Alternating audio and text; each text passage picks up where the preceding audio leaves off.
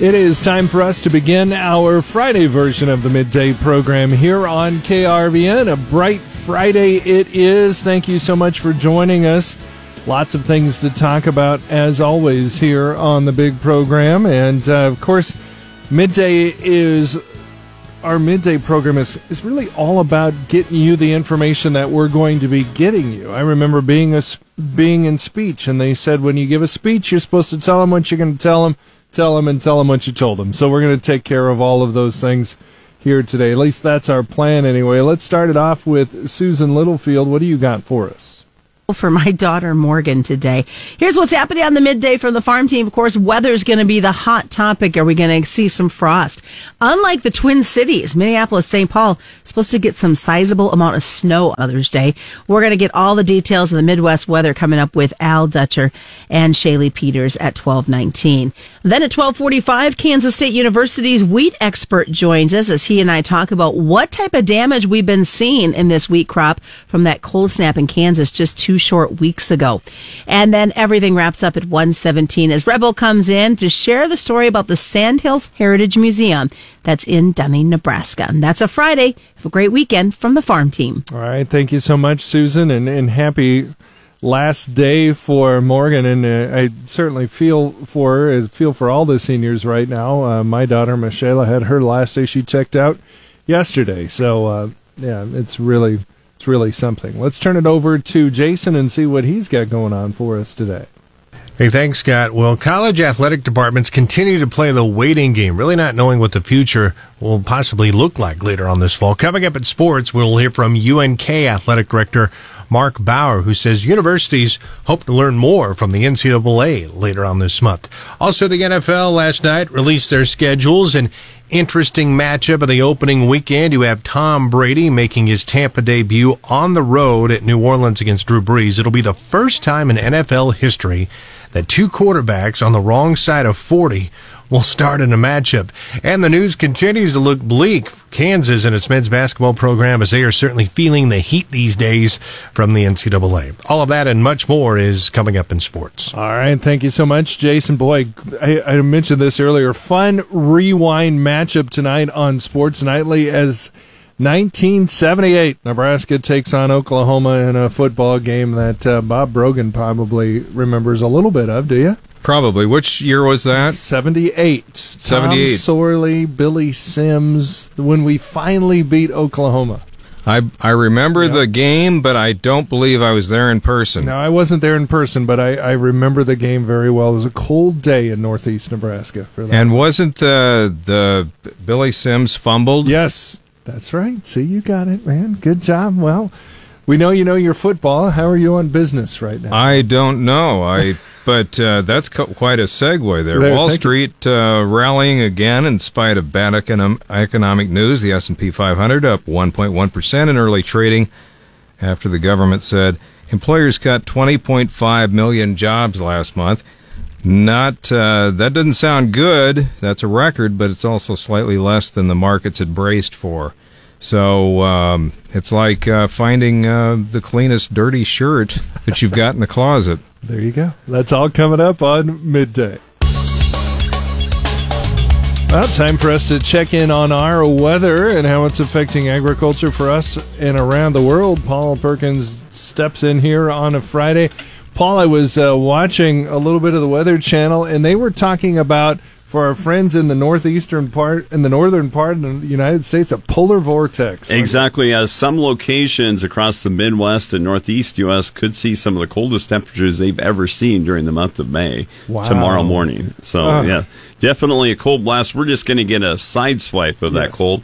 But, it always seems we have one last spurt of winter in the month of May, a little fit by winter that says, hey, I'm still around, not gone for good yet. And when we have that period of some cooler temperatures, especially around graduation time sometimes. Oh, yeah. And then after mid-May, it's gone. Well, this is and you've coined the phrase the tug of war between summer and winter, but this is the one last big pull exactly. by winter before it goes into the mud in the middle of the thing. And usually, I always think after mid-May you're pretty safe, and it looks like that will be the case once again this year. We just got to get there. All right. Right now we do have those cool temperatures hanging on, upper 40s to low 50s, pretty much region-wide. A lot of us enjoying lots of sunshine, just some puffy clouds starting to pop up over far southwest Nebraska, the southern Nebraska panhandle into northeast Colorado, and we do have temperatures into the low 40s, though, still in the southern portions of the Nebraska panhandle.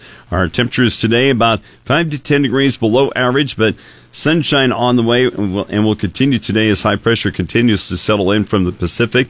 Breezy northerly winds gradually decreasing through the afternoon. Increasing clouds and some southerly breezes helping to prevent a frost for tonight when overnight lows dip down into the 30s. Our highs tomorrow pretty much the same as what we're going to see today. Rain will be a possibility with the cold front. The moisture, though, will be limited in any rain totals on the light side. A frost or freeze is likely by Sunday morning, so make sure you do get things covered up for tomorrow night and get those garden hoses attached and everything like that, because we will see some clearing skies and lighter winds and temperatures dipping down to around or just below freezing in many locations. Not expecting a hard freeze, but a freeze probably likely in many locations getting down into the low 30s. Our Mother's Day will be sunny, but temperatures 10 degrees below normal. Small chances of rain and snow are back for Sunday night into Monday night. And note that I did say that snow word. Once again, Sunday night into Monday night, if it does get cold enough, there is a better chance of rain and thunderstorms. And this is going to be just rain and thunderstorms Monday night through Tuesday night, but not expecting significant rain or strong to severe weather. Our temperatures gradually rising to near seasonal by Thursday. In the long-term forecast, the Nebraska and Kansas temperatures the middle of next week, slightly cooler than normal, but seasonal or near normal temperatures then take hold late next week through May 21st. Now, during the middle of May, central Nebraska average highs are in the low 70s, with average overnight lows in the upper 40s. Above normal rainfall predicted for Wednesday through May 21st for Nebraska and Kansas and much of the U.S. Soil temperatures 4 inches down at 7 this morning from Ord into northeast Nebraska as low as the low 40s. The rest of Nebraska with soil temperatures in the mid to upper 40s. Nearly all of Kansas with the soil temperatures right now or today in the low 50s this morning. Extreme southern Kansas with the warmest soil temperatures in the mid 50s. Key weather factors impacting the markets include a freeze in the Midwest to start the weekend and continued rain chances in southern Brazil and the Black Sea region. Widespread freezes occurred this morning across the northern Corn Belt from the Dakotas to Wisconsin. Crop emergence, though, is slow despite some rapid planting in those areas. Freeze warnings in effect for tomorrow morning across a broad area of the Midwest, as well as the Mid-Atlantic, the Central and Southern Appalachians, and much of Kentucky and Tennessee. For some locations, tomorrow morning's low temperatures could be the lowest ever observed during the month of May.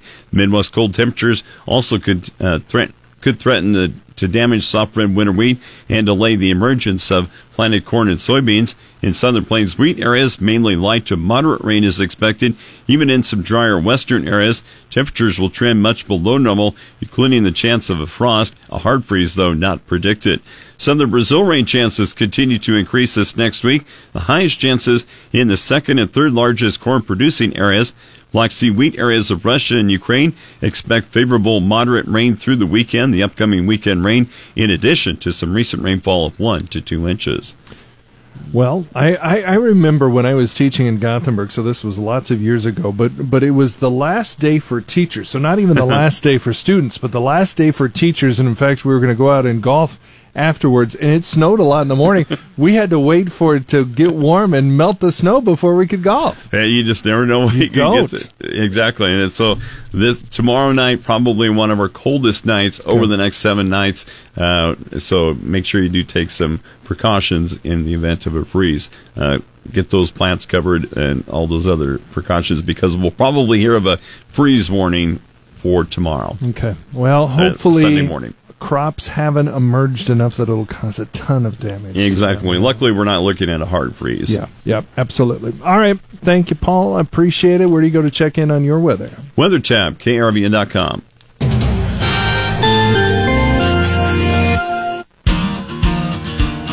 It's time again this week for our weekly weather outlook. I'm Shaylee Peters, and we've got a guest in this week for Al Dutcher. It's Tyler Williams, Ag Climate and Weather Extension Educator with the University of Nebraska Extension. And Tyler, we're going to have you fill in for Al this week, as I mentioned, and just give us an update. There's been a lot of rumors floating around here in the middle of May that we could see some frost coming into the forecast. What can we expect headed into this weekend and next week? Yeah, so that's, it's not terribly uncommon to have frost this time of year, but we're starting to push in there. We're definitely in the latter half of our climatologically last day of having temperatures below 32, and a lot of Nebraska will see below that, if not much below that, as you get out into the panhandle. And, we've been kind of stuck in this cool pattern for the last few days, and we're going to kind of hit the peak of the cool weather here over the next couple days, and then hopefully move on past that. But the bulk of the frost risk is probably tomorrow morning. So we're looking at Saturday morning and even into Sunday morning, especially in the panhandle. But you'll see temps, drop near that freezing area. So you'll see frost risk probably all across the state of Nebraska, even in southeast Nebraska, especially in some of those low-lying areas. Anything north and west of probably Kearney's, I can almost guarantee you're going to see some frost at least Saturday morning or Sunday morning. So those places really need to be looking for that. But the nice thing is after about Monday morning, maybe even into Tuesday morning, we do start to warm back up a little bit, and few chances of moisture kind of come with that. But you notice that we haven't really been getting a really heavy rainfall events that we typically see this time of the year. But that's going to change middle of next week. So as we look ahead to most of next week, like I said, we'll start cool. We'll gradually warm throughout most of the week. Won't be a strong warm up as the pattern sort of flattens out. We kind of transition from air coming from the northwest to start the week, and by the end of next week, we'll start to see the air coming from the southwest. And that's really when things will start to change and start to slowly warm back up. But so most of next week, just in a nutshell, is kind of cool to maybe just near normal, multiple precipitation chances, but none of them will really be heavy because we lack that southern flow to bring up the moisture. And things really start to pick up and turn around the end of next week. And on that, let's look out just a little bit further in the forecast. I know the further out we get, the harder it is for you guys to predict. A lot of things can change. But we do have, since we've had great planting weather, we do have a lot of crops up out of the ground. So if we can get through this potential freezing weather, do we see more of a warm-up coming into play, help these crops really take off? Yeah, so if we can dodge the frost the next few days, get to middle to end of next week, the temperature pattern for the rest of the month, the last 2 weeks of the month looks quite favorable for rapid crop growth. Temperatures are expected to be near to above normal as we start to let the air kind of comes from the south again. We'll also have access to a lot of moisture from the Gulf. Dew points will finally ramp back up into the 50s and 60s, which is where we need it for heavy precipitation, but also for severe weather. Anytime you start to get that sort of pattern, this is our prime pattern for severe weather in the middle part of the country, and it comes at a time when we have sort of our climatologically, most severe weather happens this time of the year. So all of the stars are aligning for warm, heavy rainfall, severe weather type events over the next, starting basically kind of the 18th, 19th of May and running through, the week following. All right, thanks so much. Filling in again this week for Al Dutcher, it's Tyler Williams, Ag, Climate, and Weather Extension Educator with the University of Nebraska Extension. You're listening to the Rural Radio Network. It's time for Midday Sports. Here's Jason. Hey, thanks, Tyler. Well, college athletic departments continue to play the waiting game when it comes to knowing what their futures might look like. UNK Athletic Director Mark Bowers says the Lopers hope to know more later this month. We've been told May 20th we'll be coming out with some emergency legislation. We have no idea what that's going to look like, but this is very unprecedented as well.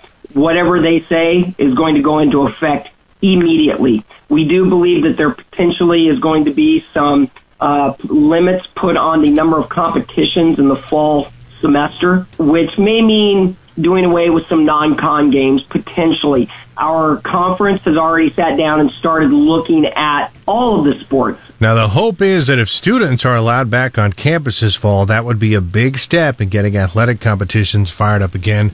later this year. The NFL has released its fall schedule. One of the highlights of the opening weekend will have Tom Brady's regular season debut with Tampa Bay against Drew Brees at New Orleans on September 13th. Believe it or not, but that will be the first matchup of age 40-plus quarterbacks in NFL history. The defending Super Bowl champion Kansas City Chiefs will host the Houston Texans in the NFL's traditional Thursday night season opener. That's set for September 10th. Things continue to look bad for KU basketball. Yesterday, the NCAA struck back at the Jayhawks and its men's basketball program, calling 5 Level 1 violations that are alleged to have occurred egregious and arguing that they undermine and threaten college athletics. Was the latest in a series of back-and-forth filings that sets up a likely infraction hearing. The case came out of an FBI investigation into college basketball. It centers on whether 2 Adidas representatives were acting as boosters for the Jayhawks when they paid prospective recruits to try to lure them to the program. Nebraska volleyball coach John Cook has announced the addition of Missouri transfer Kayla Caffey to the Huskers roster. Caffey's a 6-foot middle blocker. She completed 2 seasons with the Tigers and earned her bachelor's degree and will be a graduate transfer for the Huskers this fall with 2 years of eligibility remaining. And 2 of the biggest names in golf in the NFL will square off for a televised golf match to raise $10 million for COVID relief. May 24th event to be simulcast on TNT and TBS will feature Tiger Woods and Peyton Manning taking on Phil Mickelson and Tom Brady. The match will be held in Florida. That's sports. For more, find it anytime at krvn.com.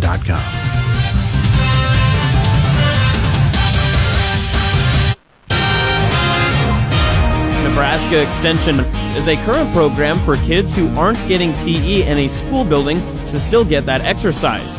Hannah Genther, food nutrition health extension educator for Cumming County, says it's also a way to keep kids and parents accountable. You know, not only are we all responsible for our kids' schoolwork, but we are responsible for their physical activity as well.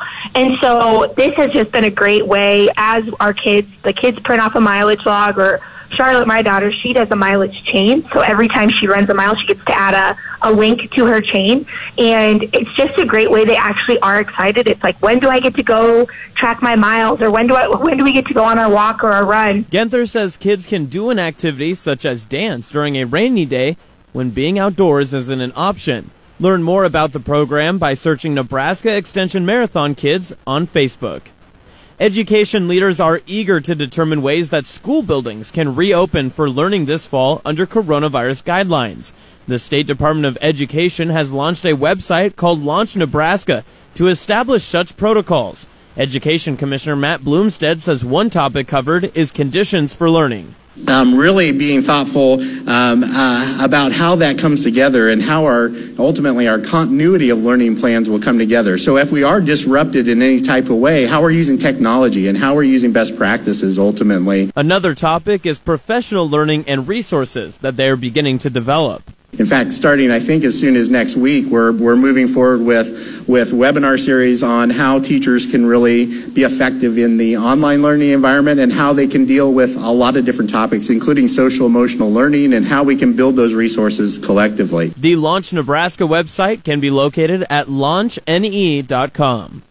During Nebraska Governor Pete Ricketts' Thursday COVID-19 news conference, Labor Commissioner John Albin was asked about people who say they filed for unemployment compensation but have yet received any payments. I think we're getting a passing grade. We'd like to pay it faster. I'm sure those that are waiting would like to be paid faster, but that's our numbers. Albin said the Labor Department has processed 81% of claims received since March 1st and paid 70%. Well, Tyson Foods plans to reopen its Dakota City, Nebraska beef plant after closing the facility following a surge of coronavirus cases among workers. Tyson closed the plant last week and initially planned to reopen in 4 days, but pushed that back to Thursday after awaiting coronavirus test results. The plant employs 4,300 people and is among the largest employers for neighboring Sioux City, Iowa. For more news anytime, go to krvn.com. Reporting for the Rural Radio Network, I'm Austin Jacobson. Livestock producers continue to adapt as best they can. I'm Shaylee Peters, joining you now on the Rural Radio Network. And today we're going to hear from a pork producer from Marshall, Minnesota. It's Mike Borbum. He was recently part of a panel put on by Farm Credit. He was on the panel with a cattle producer and a poultry producer. The point of the panel was to look at the COVID-19 impacts on the livestock industry, more specifically our producers, who find themselves in a unique position right now.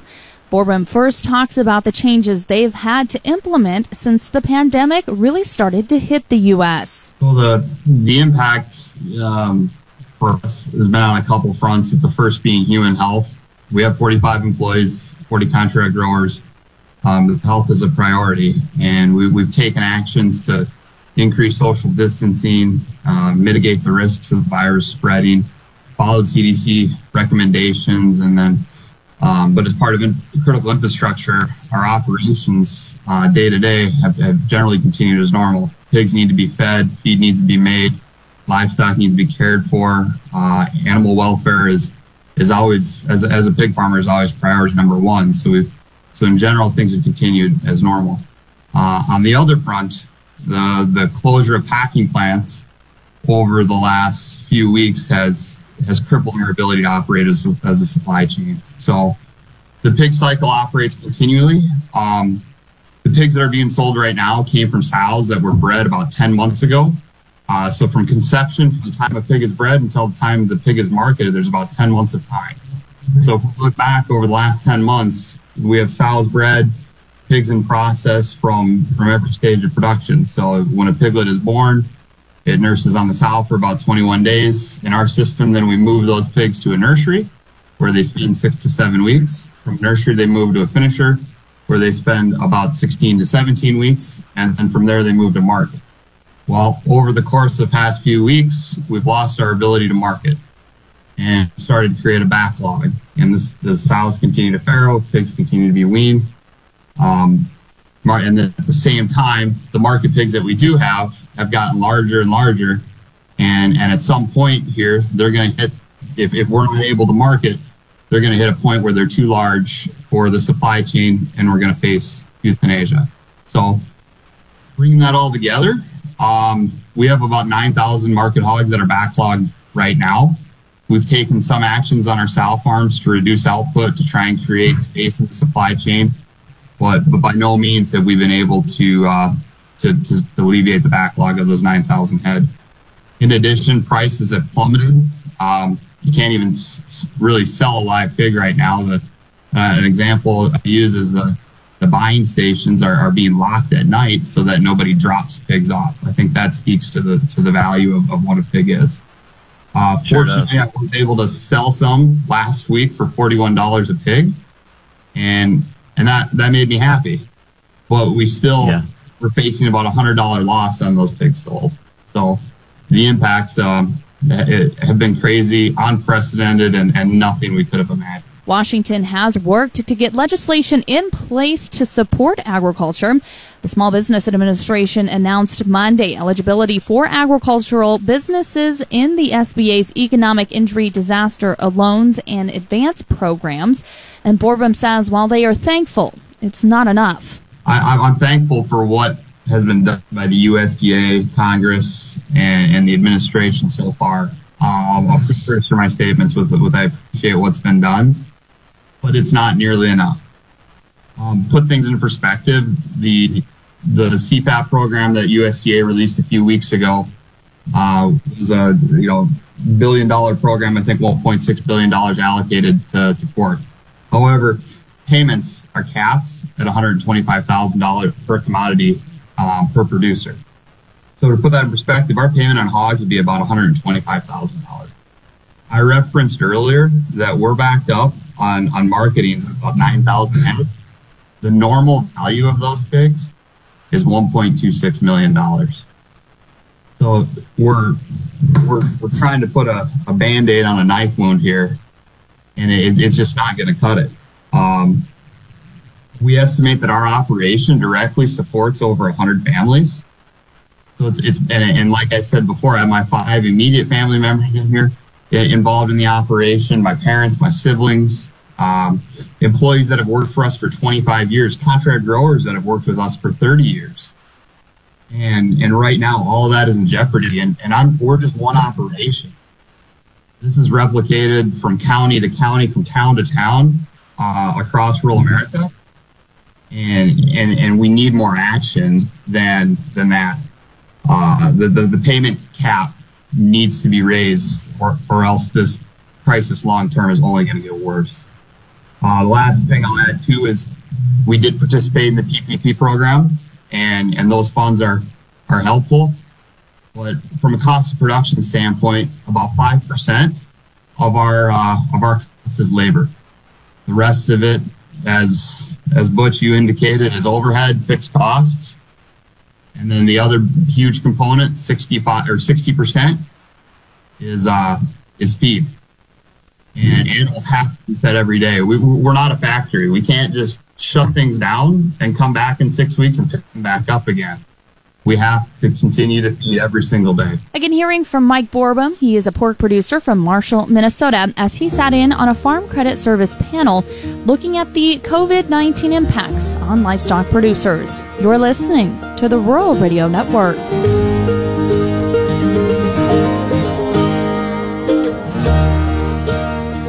Bureau. With the business report for this Friday, I'm Bob Brogan. Wall Street is rallying again in spite of bad economic news. The S&P 500 was up 1.1% in early trading after the government said employers cut 20.5 million jobs last month. That's a record, but it's also slightly less than markets had braced for. Traders are increasingly betting they won't see another report that bad again because the number of workers filing for unemployment benefits has been slowly declining the last 5 weeks. Stocks around the world were already heading higher before the U.S. jobs report came out, in part on hopes that the U.S. and China won't restart their trade war. The U.S. unemployment rate hit 14.7% in April, the highest rate since the Great Depression. The figures are stark evidence of the damage the coronavirus has done to a now shattered economy. The losses reflect what has become a severe recession caused by sudden business shutdowns in nearly every industry. Almost all the job growth achieved during the 11-year recovery from the Great Recession has now been lost in 1 month. Top Democrats are promising that smaller cities and towns won't be left behind in the next coronavirus relief bill. A top Democrat says the bill will contain money for each county in the U.S., along with an equal amount of funding for municipalities. The expansion of federal assistance could cost hundreds of billions of dollars. A Chinese state news agency says U.S. and Chinese trade negotiators promised to create favorable conditions for carrying out a truce in their government's tariff war during a phone call. The call followed a threat by President Donald Trump to pull out of the agreement if Beijing fails to buy more American goods and services in exchange for Washington suspending planned tariff hikes. For the Rural Radio Network, I'm Bob Brogan. According to the last census, Dunning, Nebraska is home to 103 residents in Sinton-Blaine County, the sixth least populous county in the United States. Dunning is also home to the Sandhills Heritage Museum. I'm visiting with Linda Tehan, an individual who played an integral role in the preservation of Sandhills history in the museum. To start, tell us a little bit about the museum. The idea of a museum began with a local group of volunteers in 2000. Several locations were used to store items being donated. The McMullen family of Dunning stepped up and donated the Home State Bank in downtown Dunning. Finally, the Sandhills Heritage Museum was opened Memorial Day weekend of 2017. Within the museum is the Hereford Crossroads exhibit. What kind of feedback have you gotten from people who have visited the museum and gotten to look through all of the exhibits? People are very, very interested in history, and especially those that have a Blaine County relationship dating back many years, many generations. A lot of people are donating items to us because they have nowhere else to go with these things, and they want it to be preserved. So we have more items, pictures, high school annuals, let's mention that too, the schools of the area, that people want that preserved somewhere. And we are running out of room. We have so many items that are being donated. History of Blaine County is very, very interesting with the rivers that flow through and the railroad that travels through Blaine County. There's so much rich history in the museum. What has been your favorite piece of information or exhibit that you've stumbled upon in the last few years? Well, I grew up in a little community called Cottonwood on the north edge of Blaine County, and I'm one of the last people that attended that one-room school. And so I've been able to preserve some of that history from people that I either went to school with or people just a little older than myself that have donated. And if we don't preserve that history, it will soon be lost.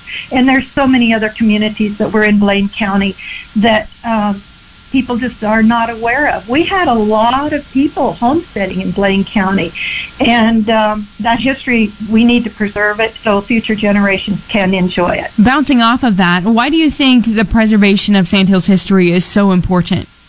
I feel that it's important because we need to know where we came from before we can figure out where we're going to. Our heritage is quite unique in the Sandhills. People endured a lot of hardships when they homesteaded in the Sandhills, and Blaine County was very active. There was a lot of stores in Brewster and Dunning. Purdom was very active. They even had a little band up there in 1910. And people had to travel a distance to get their mail, to get their supplies. And where we were right in the center of the state, there was a lot of visitors going through our area. And that holds true today because Highway 2 travels from Alliance to Grand Island, and we have a lot of people traveling along the river. Once again, I'm visiting with Linda Tehan about the Sandhills Heritage Museum, which is open from Memorial Day to Labor Day, Friday through Sunday, or by appointment. From the Nebraska Soybean Board Studio, which is brought to you by Nebraska soybean farmers and their checkoff, I'm Rebel Saklocha on the Rural Radio Network.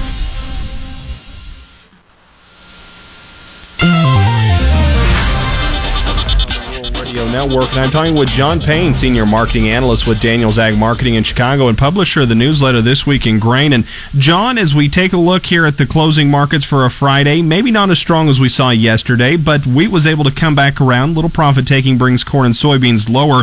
Are traders still feeling a little bit bullish with this freeze this weekend? Oh, I don't know. You think potentially what could be on the horizon, at least in the short term with demand. I think that's the big story of the week, I guess, would be, the return of the Chinese demand, or at least the optimism that's there. You certainly don't want to have that story get anything worse in the near term. So I think as we go into, May, we're a weather rally and, a decent demand story away from, seeing some 10-15% rally maybe. But you're not seeing any export price movement right now. We're at $150 at the ports. That's $20 cheaper than where we were at the March delivery. There's just not a lot of appetite here, even at these prices. So, I think rallies are quick-lived. If you get a chance to say, sell 10% higher in corn, I think you got to take it in the near term, and you got to have targets out there. It'll be really hard to sell when we move up. I'm sure that's something that you've heard over and over again, but the psychology of this in the short term is pretty difficult. Okay, let's say we do get the freeze this weekend. Going back into next week, then, as far as planning is ahead, we're still early in the season. There's a pretty good chance a lot of this crop could get reseeded. Does that play into traders' mindsets at all? Yeah, I don't think so. I don't think that matters. I think the idea here would be that next week early is that the acreage is going to be high. The USDA sees it that way. I wouldn't be shocked to see like a quick shot lower and we, as you and I speak next Friday, see things a little bit better.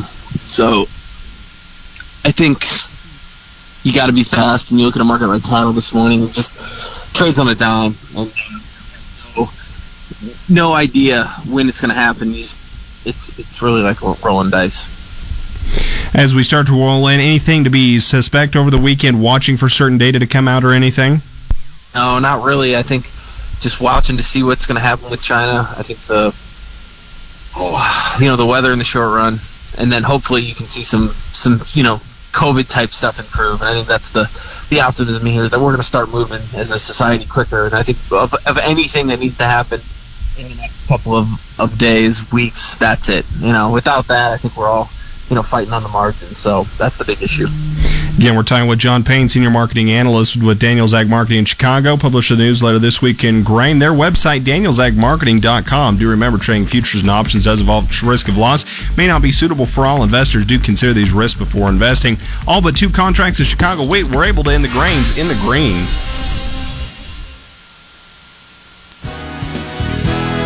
And that will do it for our midday program here on KRVN. If you missed anything or want to hear any of our interviews, you can listen to the Midday Podcast at krvn.com or by subscribing to our Midday Podcast on iTunes or Spotify. Our Midday Podcast is brought to you by Deviney Motors. Howdy, folks. This is Rick from Deviney Chrysler, Jeep, Dodge, Ram, and McCook. When you're ready to buy a new vehicle, expect that our hard-working, experienced staff will treat you just like family. Go to Deviney Chrysler, Jeep, Dodge.com today. And remember, it's not a deal until it's a Deviney deal.